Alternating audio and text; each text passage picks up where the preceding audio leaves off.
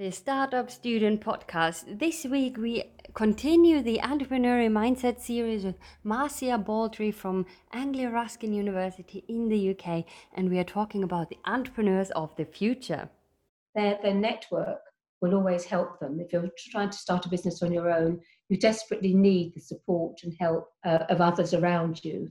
You're not too far from we're all going to be robots, because I think there's a lot AI that will be further and further developed and will replace a lot of jobs and will replace a lot of startups. They will obviously have the additional skills that they need because we will equip them with those. So they will be able to use the technology in a much more effective and useful way. Every person, in my opinion, will have at some point an overload and wants to have some digital detox.